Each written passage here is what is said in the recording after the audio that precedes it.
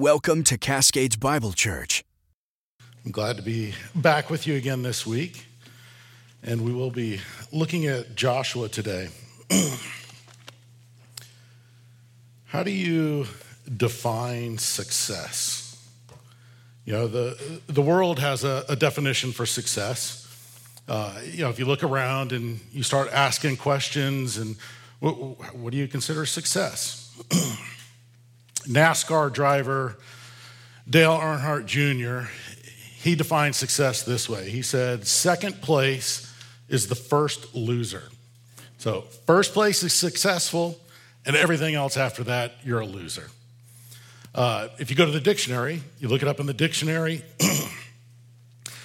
and it defines it this way. It says, the fact of getting or achieving wealth, respect, or fame. So wealth, respect, or fame. If you get that, then you find success. Richard Branson, he started the Virgin Mobile Company. He defined it this way. He said, true success should be measured by how happy you are. So are you happy? You look at yourself. Am I happy? Do I feel good? Then you've found success. Investor Warren Buffett, he said, I measure success by how many people love me. So how many people love me? How many people think good of me? And if there's a lot of people that love me, then I've been successful. Microsoft founder Bill Gates, he said, success is about how it is nice to feel like you made a difference. Inventing something or raising kids or helping people in need. So if you left a legacy behind, if you made some sort of an impact or a change in the world, then you've been successful. And the New Age author Deepak Chopra said, success in life could be defined as the continued expansion of happiness and the progressive realization of worthy goals. So basically, have you established worthy goals and are you achieving those? Then you're successful. And again, we see that idea also. Are you expanding your happiness? But is that really success? I mean, is winning or wealth or fame or happiness or love or making a difference or realizing your goals? I mean, is that really success? Is that how we would define success? I think for us, if we're going to ask that question, what is prosperity or what is success? I think it's right for us to look and say, well, wait a minute. We should probably ask the creator of this universe, the sovereign ruler of this universe, what do you consider as success? And so that's what we're going to see today in Joshua 1:8 is God explaining to Joshua, here is how you find successfulness. Here is how you find prosperity. Now, let me give you a little bit of a historical context, a historical background for Joshua at this point. And for this, we would go all the way back into Genesis 12. You go back to Genesis 12, and there's this guy named Abram. We all know him, Abraham, right? And Abram is in this foreign land, and God comes to him and tells him, look, I want you to go to this other promised land, and I'm going to give you a multitude of children. You're going to have so many offspring that they're going to outnumber the stars. And so Abram goes, and he settles in this promised land. Time moves on, and out of his children, there's this one named Joseph, out of his, not his direct children, but down the line. And Joseph ends up being thrown into captivity, ends up in Egypt, and he ends up rising in the government in Egypt. We know the story. And he saves his family from famine. And so his family comes to Egypt, and they're able to survive through the famine, and they settle in Egypt. And so then as they move through hundreds of years, living in Egypt, they kind of end up in slavery in Egypt. And so they're enslaved there, and they're not in the promised land, and they cry out to God.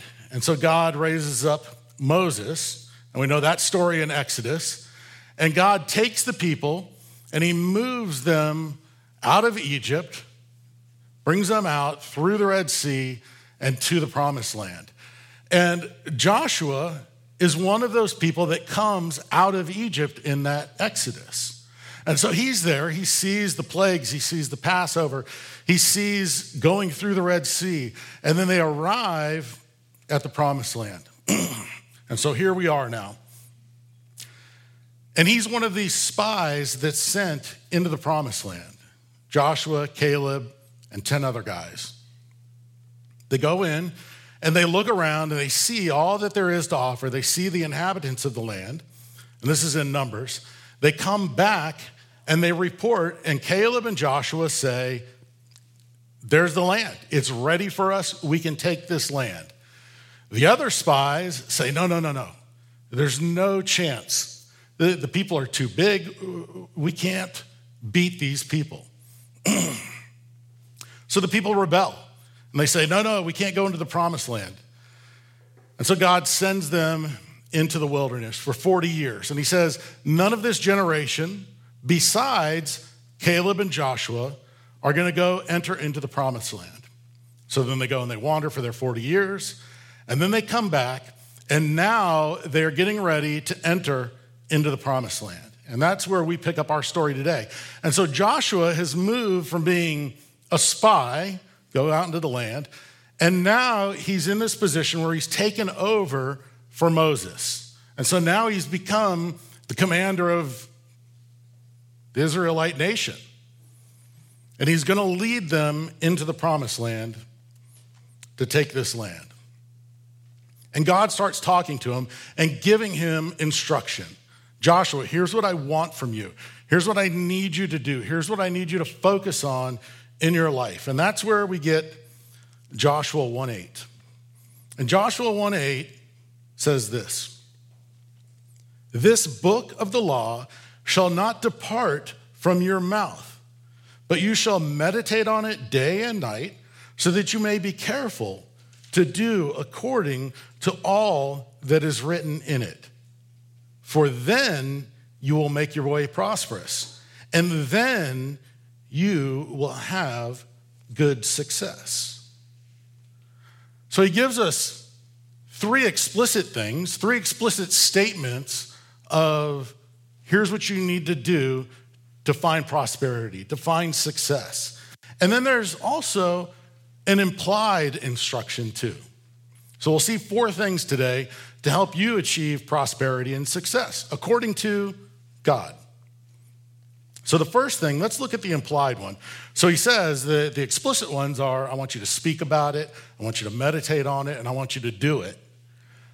But for those three things to happen, there's the implication that you need to know God's word. How can you speak about God's word or meditate on it or do God's word if you don't know God's word? So that's the first thing, is going to be that you know God's word. And this is really what made Joshua a great leader in Israel. I mean, this was why he was able to move from being just a spy to being a commander, because he knew God's word. I mean, Joshua wasn't like this great military leader or, particularly smart or, good with economics or not. I mean, he was really kind of a plodder. I mean, he was just kind of like one foot in front of the other, and you just kind of keep moving. But he knew God's word. This is why when he was a spy, they go into the land, and he comes out, he says, yeah, we can take it. And the other spies are saying, no, there's all these huge guys, and we can't beat them. And Joshua's like, we don't have to beat them. God said it was our land. God said we would take it. So obviously God's going to do it. I know what God said. That's all I need to know. So he knew God's word. And now some of you or some people might argue and say, well, that's good for Joshua because, Joshua was receiving direct revelation from God. I mean, here's God speaking to him. Same thing with Moses, Abram. They're receiving direct messages from God. I'm not receiving any message. I don't have fantastic dreams. I'm not seeing miracles. I don't have all these spectacular things going on. But understand that that's the normative way that God works throughout history. God doesn't work in these miraculous parting the Red Sea ways throughout the majority of history. Rather, he's given God's word and it's been written down for us, and we're able to hear God's word through the Bible that's been passed down. 1 Timothy 3:16, 2 Timothy 3:16 says, all scripture is breathed out by God and profitable for teaching, for reproof, for correction, for training in righteousness, that the man of God may be competent and equipped for every good work. And notice, Paul doesn't say that, hey, the theological letters that I've written are good to equip you. It's not just Romans and Colossians and Galatians that are good to study and be able to be equipped by, but it's all of Scripture. That includes, Numbers. That includes books like Joshua. That includes Lamentations. That includes Song of Solomon. All of those are able to build you up and equip you for every good work, to make you competent, it says. They're not lacking. It's not that God needs to then provide miracles or dreams or special revelation on top of what's recorded, but all of Scripture is complete and has the ability to equip you. So you can hear God's word, you can know God's word through what's already been given to us. God is speaking to you through his Bible. It's authoritative and it's sufficient. So why should you know God's word? What's the motivation to study the Bible? Well, one, do you want to be fully equipped as a man or woman of God? Do you want to be able to be equipped and competent? Well, then you have to study his word. Do you want to know what the will of God is? What is God going to do? What is his plan? What's going on? Well, you have to study his word to understand what his will is. And then also, do you want to know who Jesus is? We call ourselves Christians because we follow Christ. Do you want to know who this man Jesus is? John 14:21, he said, whoever has my commandments and keeps them, he it is who loves me. And he who loves me will be loved by my Father, and I will love him and manifest myself to him.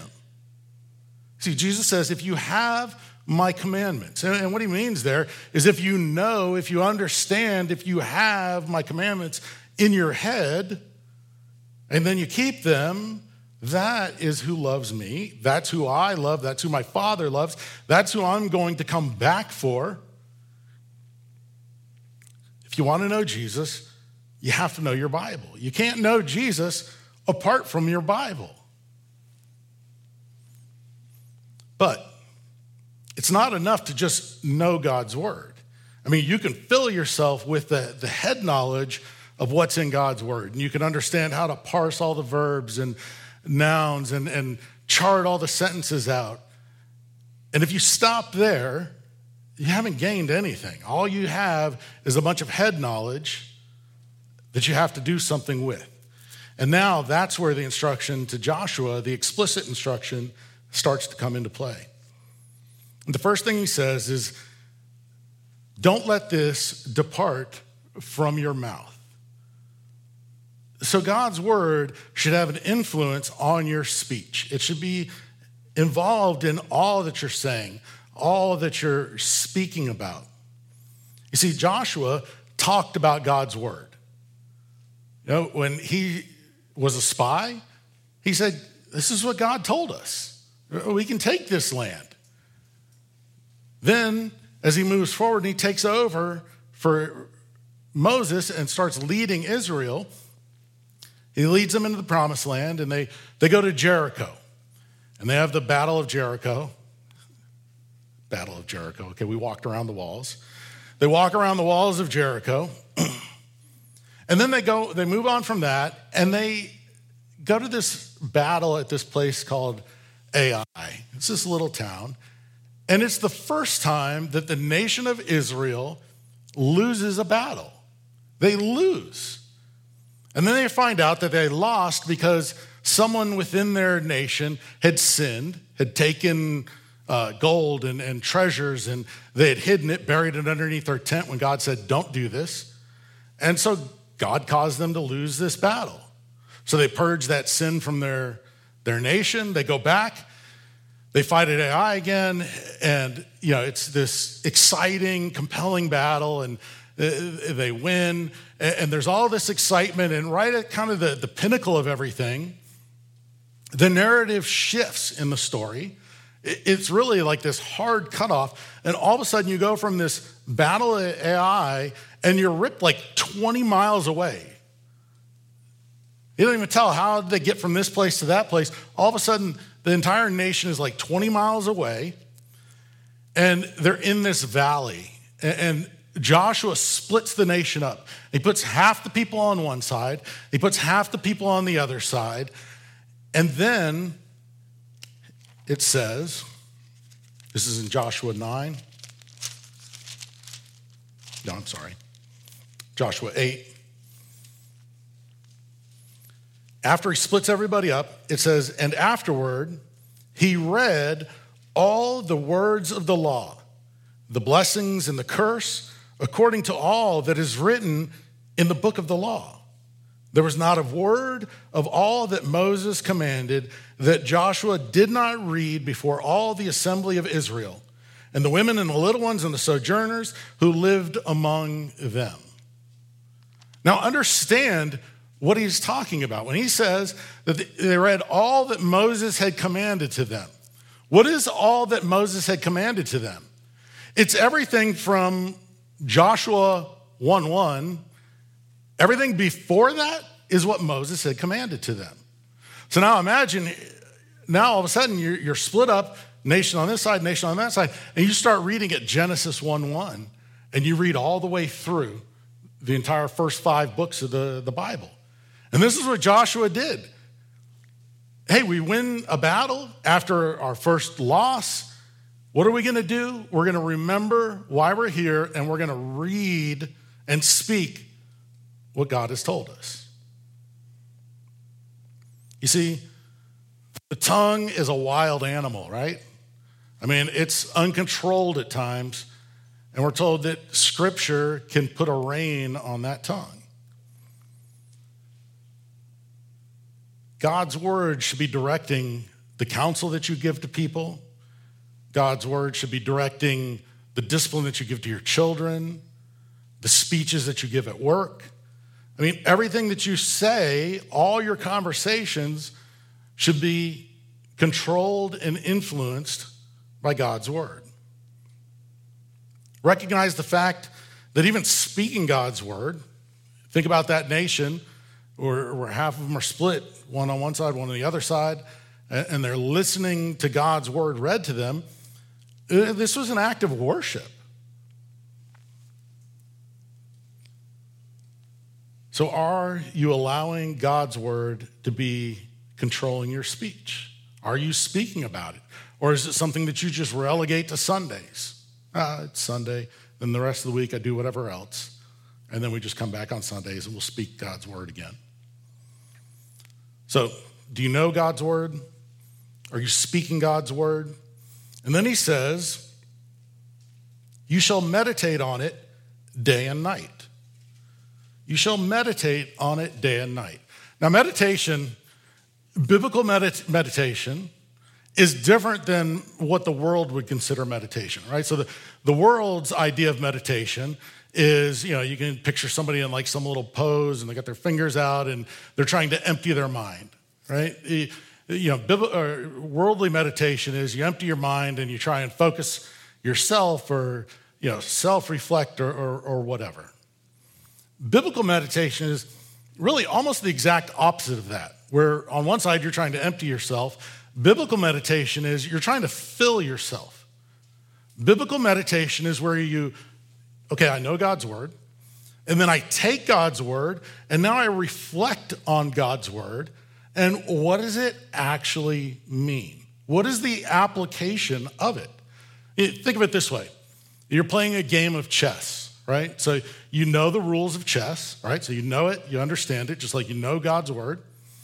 And then you sit down and you start to play the game of chess. You move a piece on the board. That's like doing God's word. And now you got to sit and wait. And the other guy's playing, and while the other guy is making his move, you're sitting there thinking about, what am I going to do next? Well, if this happens, then this could happen. You start running through all the different moves that you could do, and you're meditating on, how is this going to happen?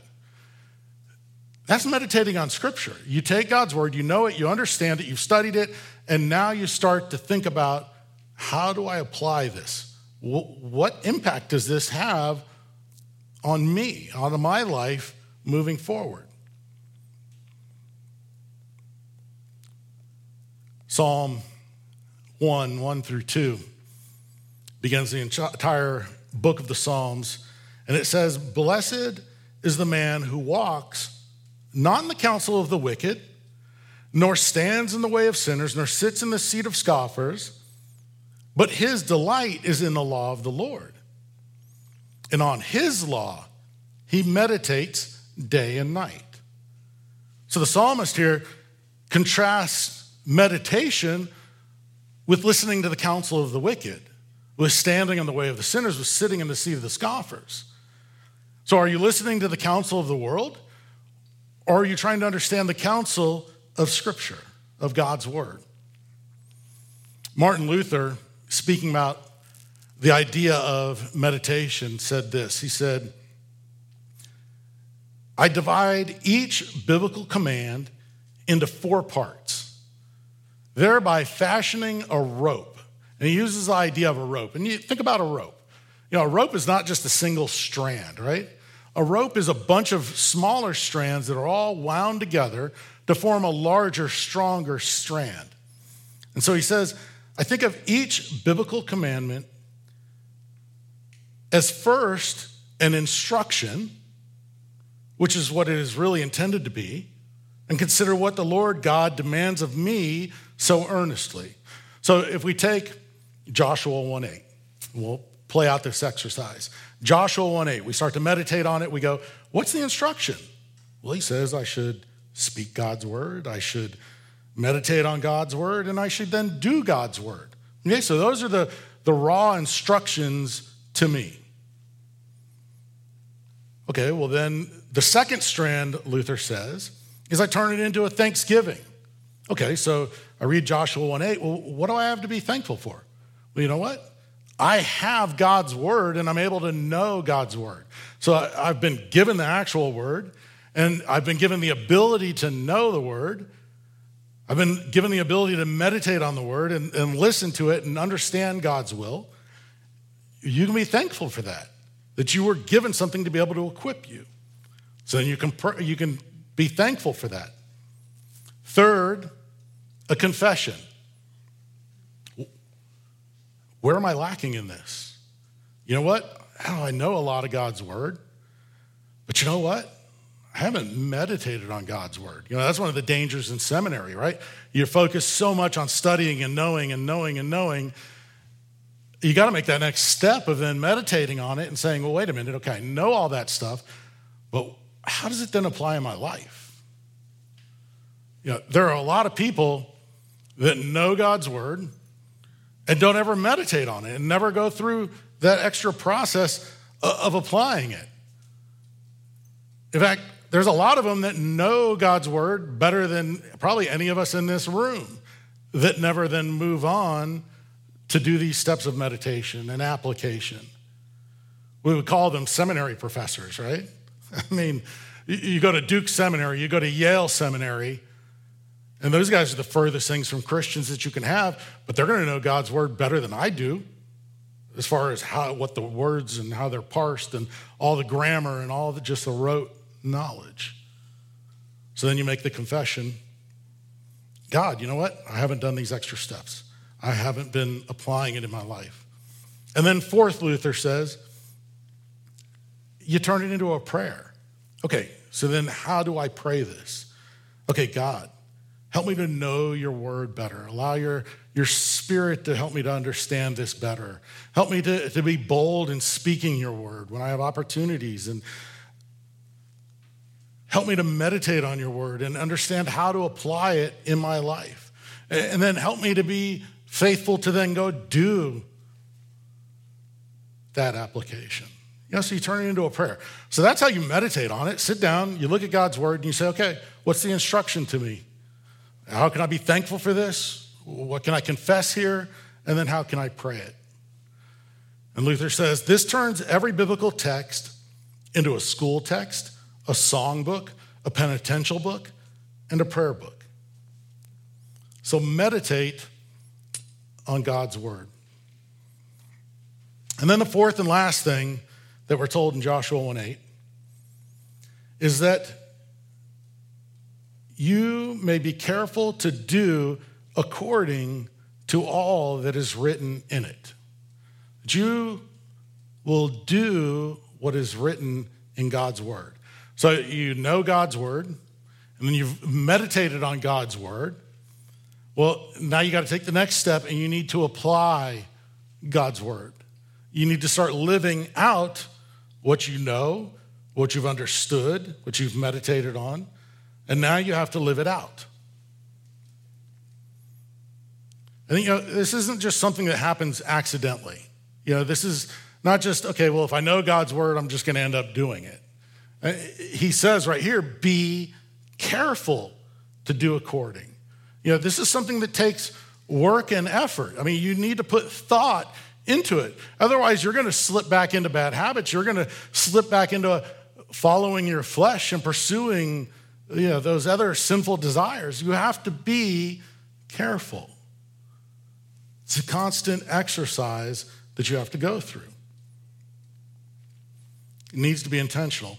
If we could look back at Psalms, if we continue reading in Psalms 1, 2, and then you hit verse 3, and after he says that, this wise man, this godly man meditates on God's word, verse 3 says, he is like a tree planted by the streams of water that yields its fruit in its season, and its leaf does not wither. In all that he does, he prospers. I mean, this sounds a whole lot like what Joshua is saying. Joshua 1:8, this book of the law shall not depart from your mouth, but you shall meditate on it day and night, so that you may be careful to do all that is according to written in it. For then you will make your way prosperous, and you will have good success. And you read Psalm. Blessed is the man who walks not in the counsel of the wicked, nor stands in the way of the sinners, nor sits in the seat of scoffers. His delight is in the law of the Lord. In his law he meditates on it day and night. He's like a tree planted by the streams of water that yields its fruit in its season. He does it, and its leaf does not wither. In all that he does, he prospers. It's the same thing. Israel had a vivid illustration of following God's word and finding prosperity. The event I already spoke about with AI. They go into battle. They had no reason to think they're going to lose this battle. They lose the battle. Why'd you lose the battle? Because you weren't obedient, Israel. So as long as you're not obedient, you're not going to prosper. If you're obedient, then you're going to prosper. Then you're going to find success. Which then drives us to then ask the question, well, wait a minute. What is success and what is prosperity?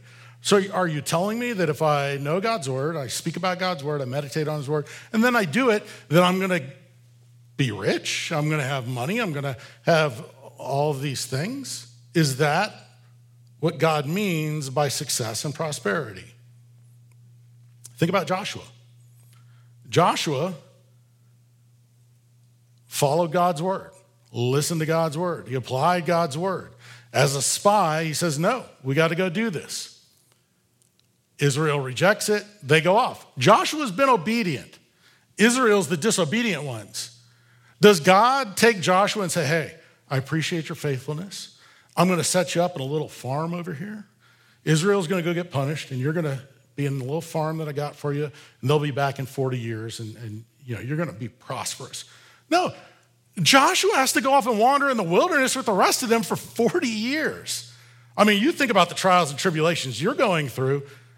The last 40 years? I mean, half of you aren't even 40 years old. And this guy is going through a 40-year trial for something he didn't even do. Is that success and prosperity? I mean, here he is. Well, God, the last time I did what you told me to do, I didn't find success and prosperity. I've been wandering around in the desert with these crazy people for 40 years. Think about Abraham. Abraham, you go to the promised land, I'm going to make you successful. You're going to have prosperity. You're going to have so many offspring and children that you won't be able to count them. Abraham doesn't see that. He dies before he sees millions and millions of his offspring. He doesn't see that prosperity or success. You think about Job. Here's Job. He's living a good life. He's doing what God wants. And he loses everything. I mean, it's a disastrous series of events that he goes through. Look into the New Testament, Paul. Maybe if you look at in the New Testament people, who's like the most influential people? But Jesus aside, I understand he's the right answer.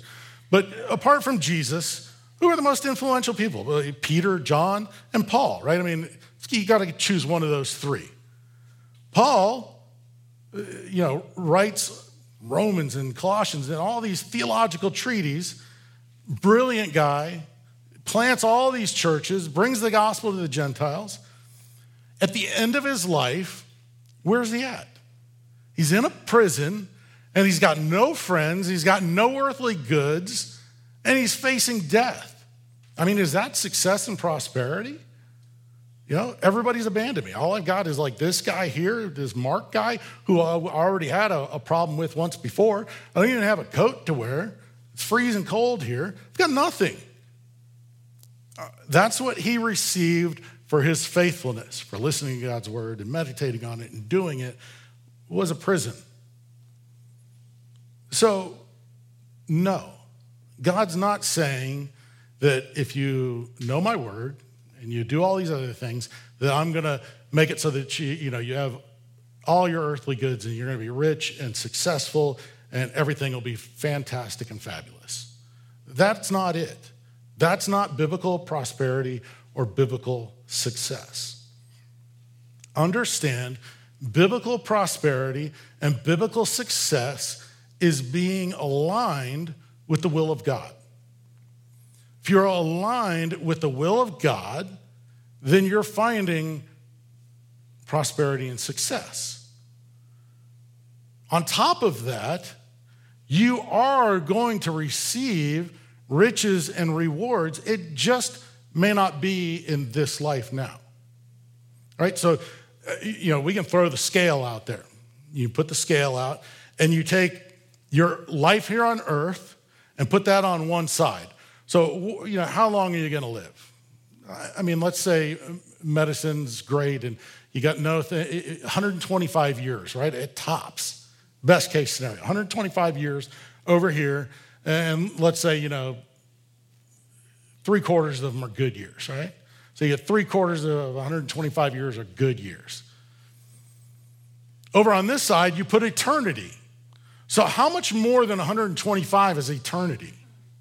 I mean, it's not a math problem that you can even work out. Eternity is not a number. It's infinity. There's no end to it. It's bigger than even the different, like 1 million to 1 billion. We think 1 million to 1 billion is like a little bit, right? 1 billion is just a little bit more than 1 million. It's not. 1 billion is way more than 1 million. And eternity is unfathomable. We can't even think about it. So eternity goes on this side.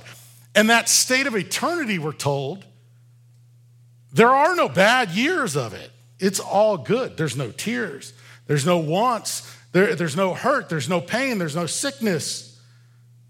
It's all good. So do you want your 3/4 of 125 years? Or do you want a perfect eternity? This is what you're balancing the scales out of, prosperity and success. That is prosperity and success.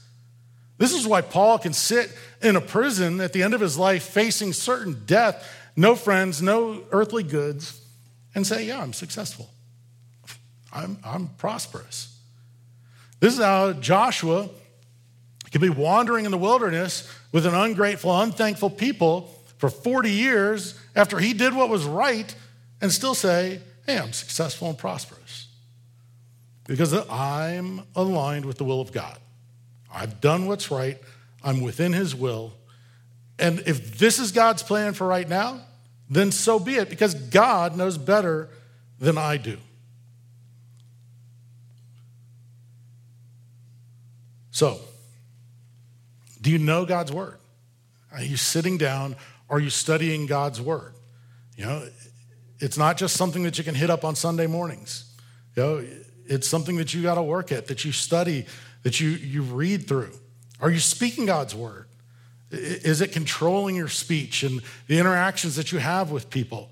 Not just within your Christian community, but every conversation that you have. Are you meditating on his word? Are you going, okay, I understand it, I know it. Now, how does this work out in my life? And then, are you going and are you living out what you've understood? That's the application that we take away from Joshua 1:8. On February 18th, 1812, shortly after he was ordained as a missionary, Adoniram Judson and his new wife, Anne, sailed away from their family and friends in America. And Judson and his wife would become missionaries in Burma. So they served for 6 years before they saw their first convert. There's no missionary organization today that would allow a missionary to make it 6 years without a single convert. Today, they'd be like, sorry, you're not successful, you're failed. You need to come back and go get a job doing something else because you're not a good missionary. Judson, 6 years before he sees a single convert. After 12 years, so 12 years into it, they had 18 people. 18 people that became Christians. Judson would end up having 2 of his wives die. He had 13 children. 7 of those children died. By the time that he died, he'd been a missionary for 37 years. He translated the Bible into the Burmese language. Today, that translation is still in use.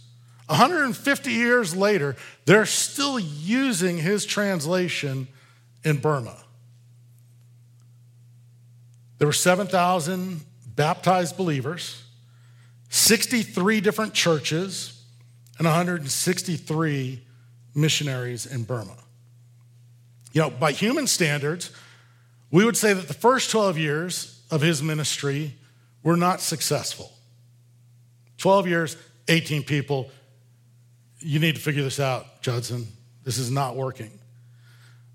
But the rest of his years were wildly successful. But what's the standard that we apply? Do we go, well, the first years weren't successful, but the last years were? No.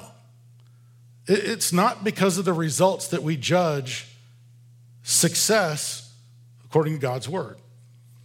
In a speech that he gave to the American Foreign Bible Society, Judson said this: all missionary operations, to be permanently successful, must be based on the written word. It's got to be based on God's word for it to be successful. Judson knew God's word. He studied God's word.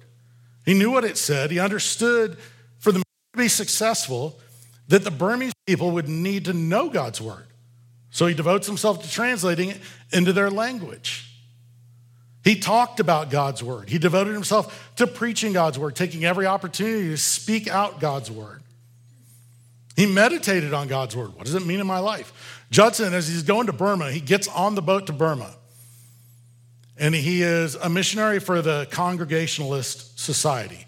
They practiced infant baptism. By the time he lands in Burma, he gets off and he becomes a missionary for the Baptists because in his time traveling, he's studying God's word, meditating on it, and understands, wait a minute, baptism, this is a decision that people have to make. This has to be a believer's baptism. He meditates on God's word at every opportunity. And he obeyed God's word. He recognized the need to fulfill the Great Commission, and it drove him to Burma. You see, he's this living embodiment of Joshua 1:8. So then, how do you measure success? Don't look to the temporal things of this world, these earthly things, as a measurement of your success.